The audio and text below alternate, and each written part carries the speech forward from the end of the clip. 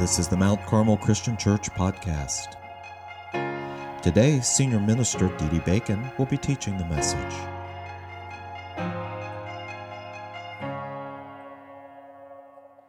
So today is the first Sunday in July. It's hard to believe we're already in July, right, Janet? July 2019. Wow, here we are. And we start a new series entitled Power. In preparation for this series, for this sermon in particular, I began to remember my travels. And when you travel, what you remember, not only the sights and occasions, but for me, I remember meals. How many like that? You remember there we went to this restaurant, we went to this place, had the best, whatever it is. In 2008, we went to, my wife and I, Tim Peace, our teaching minister, and his wife Angie, we went to Israel and did a tour of the Holy Land. 7 days, whirlwind tour. We went from Galilee down to Qumran, to Bethlehem, to Jerusalem. We saw all the sights and the major holy places. It was unbelievable. In the routine of things, every day that we would travel, we would stop for lunch, and lunch was always pretty much the same thing. We would stop at a place that our guide knew, and we would have the choice of either shawarma or falafel. A shawarma is like a pita pocket filled with salads, lettuce and tomato and other stuff that had some kind of meat that had been marinated that you put in. Absolutely delicious. That's the shawarma. And the falafel was the salads with these chickpea fried balls. There was more of a vegetarian version. So it was either shawarma or falafel and a Coke. Those are the options. Or water. You could get water. And so we were like, hey, every lunchtime we're having this. Why don't we just play this game of rate the shawarma? Let's see which will be the best. Will it be the shawarma we had in Bethlehem at the little place not too far from the shepherd's garden or the shepherd's field, where the crazy lady, I think we called her Auntie, whatever her name was, I don't know, she was like, hello, welcome, that kind of lady. Would it be that shawarma? Or would it be the shawarma that we had in the old city of Jerusalem? Or the one at the cafeteria when we went to the Qumran? Well, the winner was the shawarma, the meal that we had in Nazareth. Shawarma, here's a picture of us about to enjoy that. We look very happy, don't we? Yeah. This was in Nazareth, and we call this shawarma Annunciation Shawarma. And the reason we call it Annunciation Shawarma was because this is just down the road from the Church of the Annunciation in Nazareth. Not only did they have the best shawarma and falafel, they had the best dessert. And maybe that's what swung the vote. But is it baklava? Baklava, thank you. And then falafel, unbelievable. I mean, you had a sugar headache for 5 days, but unbelievable, delicious. Now, Annunciation Church is in Nazareth, and it's a church that's built apparently on the site. There's a cave there, built on the site where the angel of the Lord, Gabriel, appeared to Mary to make the annunciation, that she would bear the Messiah. She would be the mother to the Son of God, to the Savior of the world, and his name would be Jesus. It's a beautiful church, and of course it's the church that's totally dedicated to honoring of Mary. And we did the tour of the church, and we saw all the sights, and I have to confess to you that while it was beautiful architecture and there was some historical stuff there, I wasn't too impressed because I thought to myself, Mary was significant. Mary was important. Mary was a wonderful woman of faith. Mary was a wonderful servant of God. Mary obeyed when God called her to do something. But this is the worship of Mary. And this is not right, because only God is supposed to be worshiped. Only Jesus is the Son of God. Only God. Mary is not divine. She's just a normal lady. And so when I went through that kind of tainted my view, and I missed something that didn't come to me until my preparation for this series, and particularly this sermon. I missed an important lesson. We're going to start a series in which we're going to talk about the Holy Spirit. We live in a world. When we were preparing for the sermon, one of the guys in our group said, and he's a younger guy in his 20s, he said, I come from a hopeless generation.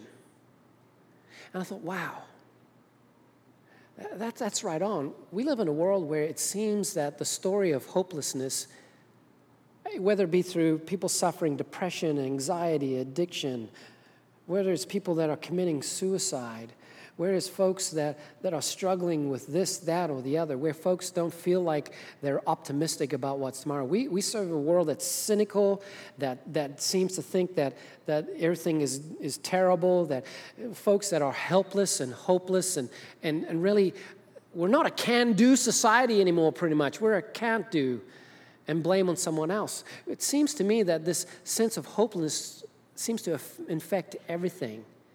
And yet, we have in the Bible the promise to those who come to faith in Jesus that they will not only have hope, but they will have power to live. That while we will only have hope of what God promises, we will be hopeful people because we will have power. And the means by which the power will come is through the Holy Spirit.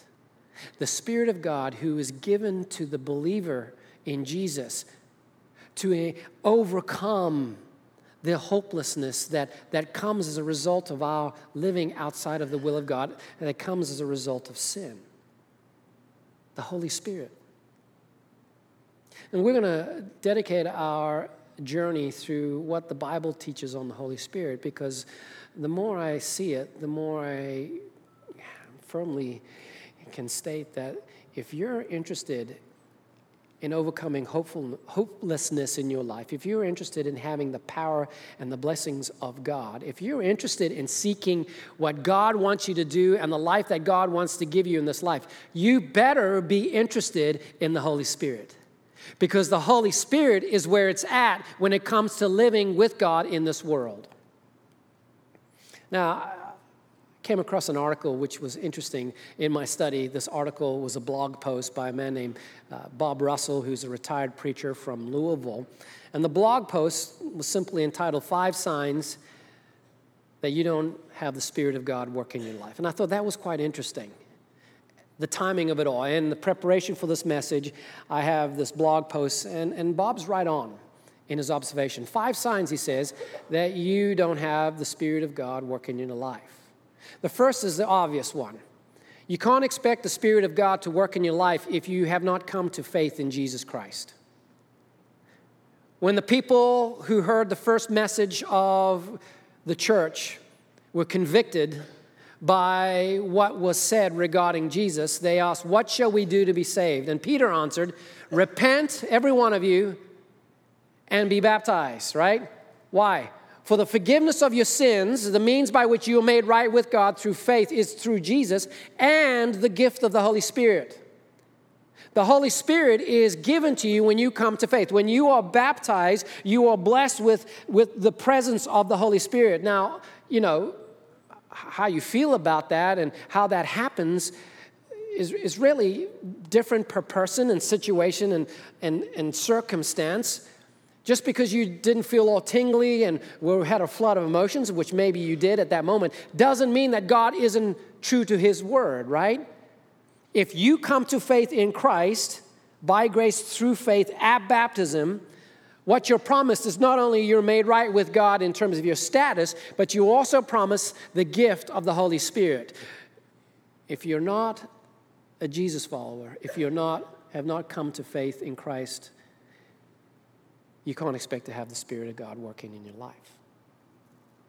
Secondly, not only is coming to faith in Christ a one-off event where you're blessed with the gift of the Spirit, but also it's a day-to-day thing. It's a daily thing. And really, the Bible indicates that we're called to submit ourselves daily to seeking the power of God's Spirit in our life. It needs to be a daily thing. It needs to be a daily commitment. And if you're not orientated in your daily walk, in your daily prayer, in your daily following of God, in seeking to be filled, in seeking to be guided by the Spirit of God, then likely your mind and your orientation regarding life will not be in line with the Spirit. An old-time preacher, Dwight L. Moody, was once asked, "How come you always pray to be filled in the Spirit?" And Moody said, "It's because I leak." I get that, and I know you get that. Third, Russell says, if you're not seeing life change, if you're not seeing what's described as fruit, the fruit of the Spirit in your life, then it's likely that the Spirit of God is not working in your life. Fruit. What are the fruit of the Spirit? Galatians 5:22 says, love, joy, peace, patience, kindness, goodness, faithfulness, gentleness, and self-control. What do we know about fruit? If we're going with that analogy, well, fruit ripens and grows over time. And if you were a Jesus follower, if you say, I'm a Christian, and you came to faith some time ago, yet you're not seeing the change that occurs by being obedient to God in your day-to-day and living by the Spirit, then something's awry. If you're growing more self-centered, sinful, and cantankerous as you age in Christ, then perhaps the Holy Spirit isn't living in you, and you're not living with the Spirit, and you need to be born again, repent.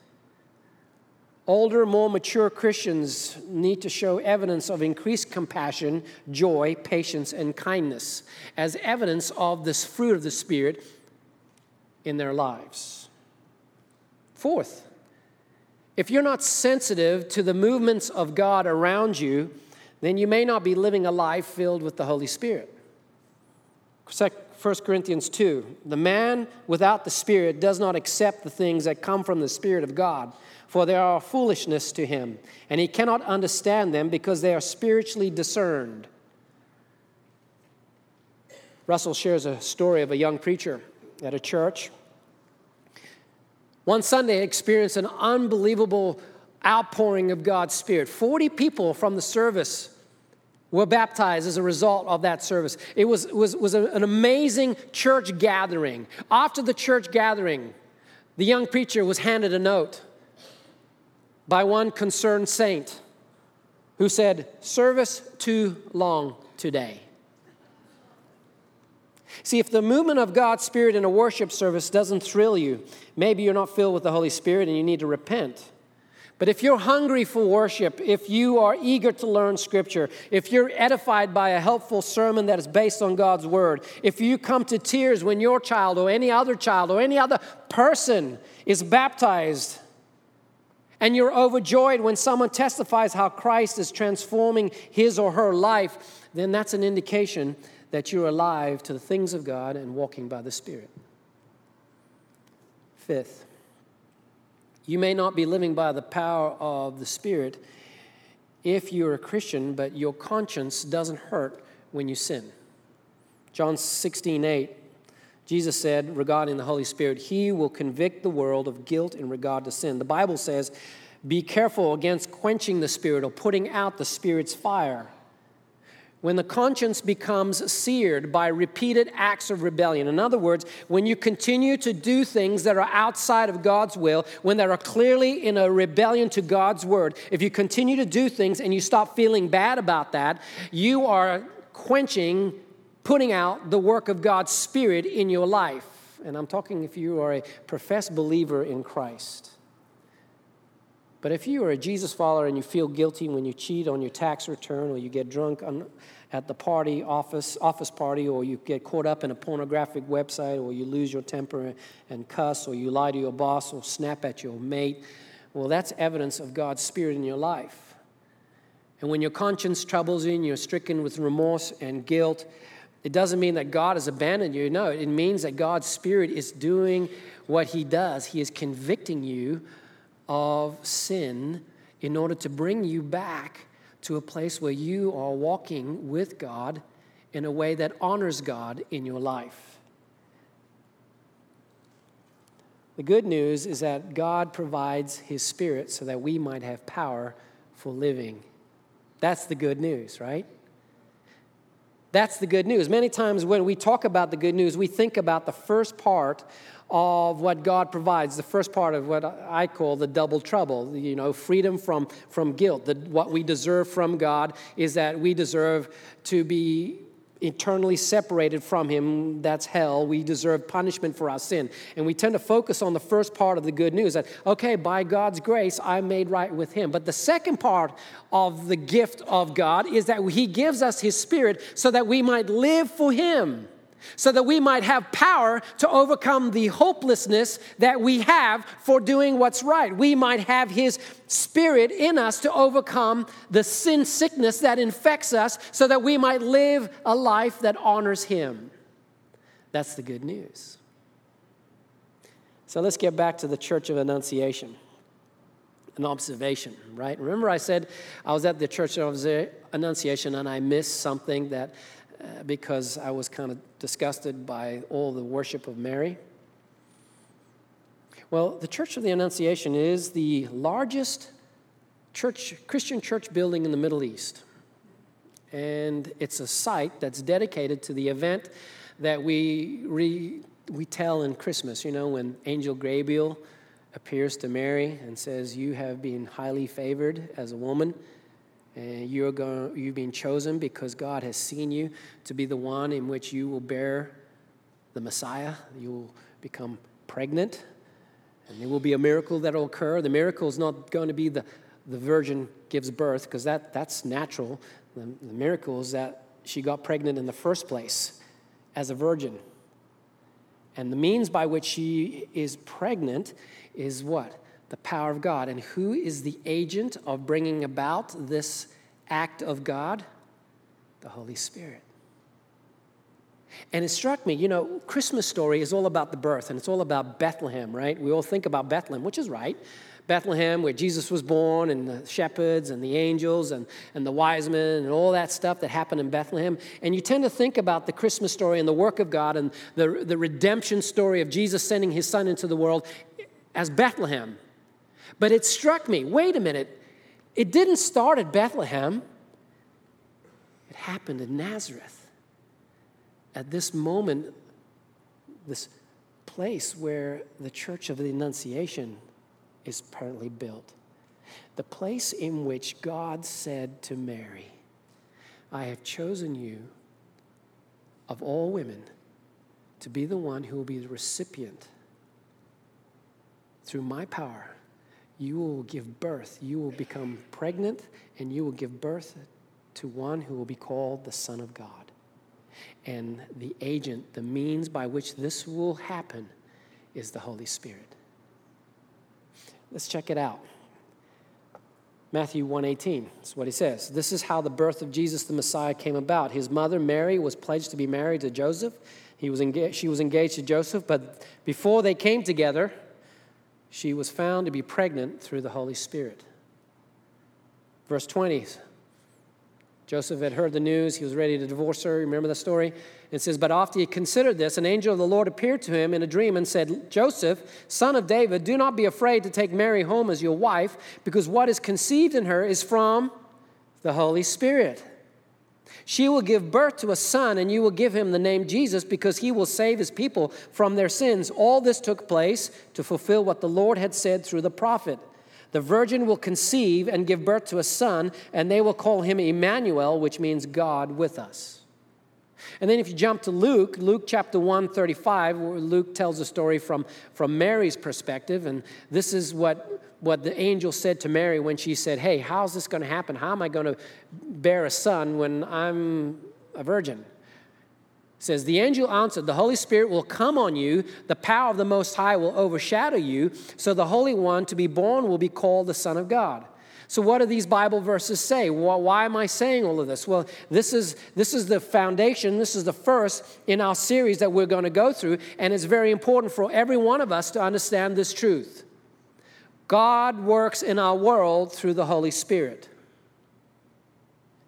God works in our world through the Holy Spirit. So if you are interested in the things of God, if you're interested in walking with God, if you're interested in receiving the blessings of God that are promised through Jesus Christ, if you're interested in life transformation promised from God, and the blessings all contained in Scripture to those who follow God, then you better be interested in seeking out how to live by the Holy Spirit. The Holy Spirit is where it's at. And He's the one that we need to focus on when it comes to living life for God in this world as a church, as believers. If you're interested in the life that God gives and the claims of Christianity, you better be interested and give attention to the work of the Holy Spirit. God works in our world through the Holy Spirit. So what does that mean? Well, that means, first of all, if God works in our world through the Holy Spirit, it begins with faith. The example of Mary and Joseph in the story is what? Examples of people of faith. We receive the gift of the Holy Spirit through faith. When we accept that Jesus is the Christ, the Son of the living God, we are made right with God through faith, through believing that Jesus died on the cross, rose again from the dead by the power of the Spirit, and that his promises are true, that if we believe, we are made right with God, we are forgiven, we're moving from guilty to be considered not guilty because the price has been paid for us. Our status is changed from one who's deserving of death to one who's promised life. And not only is our status changed, but so is our identity is changed from to be a child of God. And to be a child of God, that identity is lived out by the power of the Spirit. There's two troubles that we find ourselves in when we sin, right? We find ourselves in a position of guilt, that we are deserving in a legal sense of a punishment because we are lawbreakers, sinners. But also we find ourselves in a position of helplessness, hopelessness, and inability to do what is pleasing to God. Depravity, sin sickness. And it's the Holy Spirit that is the antidote to the depravity. The Holy Spirit is the life transformer in our day-to-day. And that happens by faith. And so if you want the Spirit of God, as we learn that God works in our world through the Holy Spirit, then understand it's going to be a matter of faith. God works in our world through the Holy Spirit. So understand it's going to be a matter of learning God's Word. It's going to be a matter of investing ourselves in studying God's Word. Why do we study the Word of God? So that we can be scholars? No, we study the Word of God so that we might learn to hear the Word of God, so that we might identify the Word of God when He communicates to us by His Spirit. I study God's Word because that is where I know are contained the words of God, so that I may learn how God speaks and what He values and what He says, so that I may be able to identify it when I live my day-to-day with the Spirit of God. Not too long ago, all the staff received an email, apparently from me, requesting information and money, I think. I'm not sure what they were requesting. Well, it was a scam. Someone goes to our website and sees that I'm the senior minister, and then they got all the names and came up with some fake email addresses and sent every one of our staff a request of some kind of reply. And their hope, I think, was to get these folks to reply, to get my folks to reply, our folks to reply, so that they would share information so they could be hacked or stolen from or who knows what. But to a T, every one of our staff said no. And they sent me, by the way, Dee, did you know this is happening? Why did they know that? Well, first of all, it was the wrong email address, some other Gmail account. But secondly, more importantly, it was because the way the person wrote was nothing like the way I write. The scammer, didn't know how I wrote, didn't know how I addressed things, didn't know the issues I would address typically on an email. Didn't have my signature, my little signature card on the bottom. Because they know how I speak in email, they were able to be aware of someone who was claiming to be me. They were able to identify them as fraud. Well, in many ways, when we invest ourselves in immersing ourselves in God's Word, we learn God's Word so that when we receive a message that appears to be from God, appears to be the right thing to do, but if it doesn't sync up with the way we know God speaks and the way what God values, then we can identify it as not from the Spirit.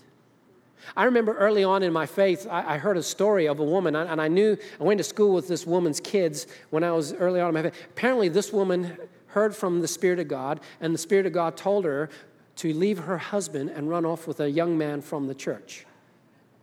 I'm like, lady, that ain't the Spirit. I think you must be on other spirits, but that ain't the Spirit of God. We invest, if God works in our world to the Spirit, it's going to involve us dedicating ourselves to immersing in the Word so that we may learn to identify His voice. God works in our world through the Spirit, which means that we have to dedicate ourselves to living prayerful, immersing ourselves, to opening up to the Spirit's talking, and asking the Spirit of God to speak to us. Came across a beautiful prayer regarding that. Every day pray, Lord, fill me anew with your Spirit today. Give me the power to overcome temptation, cope with suffering, witness with boldness, understand your word, and remain calm in the midst of turbulent times. God works in our world through the Holy Spirit, which means that I have to be open and sensitive to his prompts. Like Mary and Joseph, when they received the word of God, what did they do? They said yes. And they did it. Even though it was risky, even though it was scary, even though they didn't quite understand how it was going to work, they were obedient. I think that's why going on mission trips like we are going on in Houston and having our kids go on to retreats, why they're so powerful. They're powerful because they're involving people of faith, Jesus followers, who are saying yes to an opportunity to do something that makes them uncomfortable, to move them out of their comfort zone, to move them away from home, to work hard, to deal with massive mosquitoes and heat, and to work in these environments that push them. Well, in doing that, what you're doing is you're training yourself to saying yes to the prompt of the Holy Spirit. And in doing that, you're blessed. Why is it that every time that folks that come back from these mission trips say this? I feel like I was more blessed than the folks I was there to bless. Well, it's because they've aligned themselves in this response to a mission call. They've aligned themselves to being obedient to the prompts of the Spirit, and that just feeds their souls. That just empowers them and brings God more real into their life so that they can be filled with the presence of their Spirit.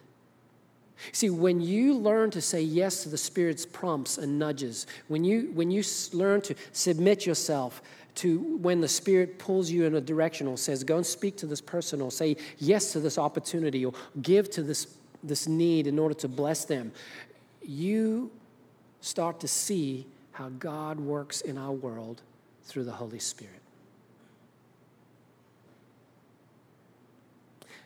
Kenneth Boa talks about eagles. He said, God must really like eagles. It's like 33 times in the Bible they're mentioned.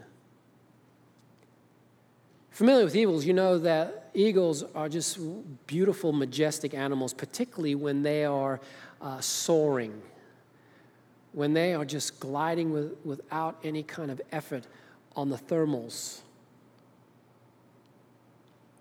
See, eagles are flying birds, and when they're young, they start to learn to understand what it means to catch wind, to catch the thermals. Even as they're young, as 2 months old, they'll stand there with their wings out when the wind blows, just to feel it. And then as they get older, they'll begin to flap. And the reason they flap, and the purpose of flapping, is so that they can get into the air. But the purpose of flapping and work is to get into the air to do what? To soar. A thermal is this massive hot air that's going up. And as it goes up, those birds that can ride the thermals just have their wings out, and the thermals just carry them, and they go round and round, soaring at heights that are unbelievable, looking down on everything. It's a majestic and beautiful thing to see. And in many ways, I believe that we as Christians, we can look to the eagle as an example.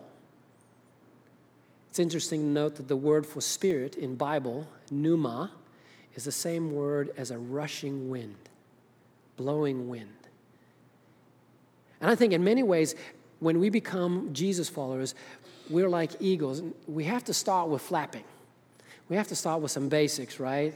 And that flapping are the things that I've been talking about. Coming to faith, being part of a faith community, giving yourselves to learning and living out Scripture, prayer, the practices of submitting yourself daily to the Word. But in that, understand that you're flapping. They're just the ways in which you can start getting going, because once that happens, you catch the Spirit of God in your life. The power of God raises you up, and you realize that the Spirit of God is not a help. The Spirit of God is the power. is the power for living for God. God works in our world through the Holy Spirit. And I would love for you through this next few months, through 2 months, this next series of messages, to journey with me, with Aaron, with Tim, to journey with us as we go through the scriptures regarding the Holy Spirit.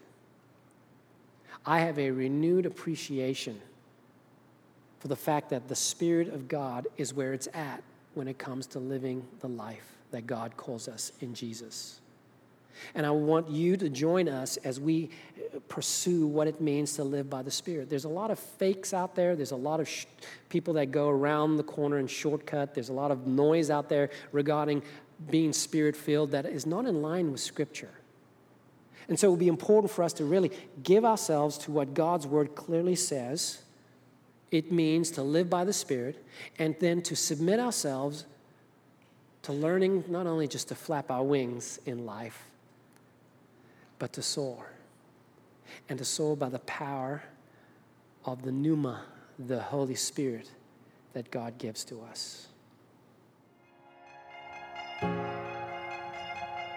Thank you for listening to the Mount Carmel Christian Church podcast. You can find out more about us on the web at mtcarmelchurch.org.